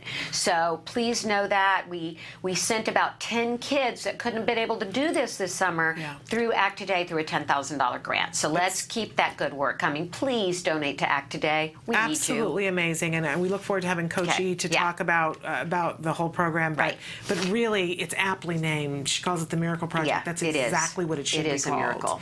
And she's a bit of a miracle. And I know she would say her whole team, too. And Wyatt was so precious in the show. He was so precious in the show. And I'll tell you, they came out and did speeches beforehand, and at one point they were saying, okay, it's going to be 75-minute long with no intermission. And I had to sit up with you because it was sold out. Right. And so my husband and my son were sitting in the front row, and I thought, oh my goodness, 75 minutes, you know, he's 11 and on the spectrum. Is he going to sit through the whole thing? What is she thinking having no intermission? He was fine. Yeah. He was glued to the whole thing. So I think Wyatt came running up, like as my husband said, like he just won Wimbledon, and came running up into the stands and threw his arms around his mom. You gotta love that. You gotta love that. So we're out of time. Hey, tomorrow we have a great guest who's going to be with us, Jim Kober, from an amazing organization talking about the autism site and everything else, the greater good. I got to talk to you about this. And then we're going to have Dr. Jonathan Tarbuck. So that's tomorrow. Make sure that you're tuning in for that. Lots more coming up about next week. Some really impressive guests for you. But until then, give your kiddos a hug from me. And yourselves a hug from me. Bye-bye for now. Go sneeze now.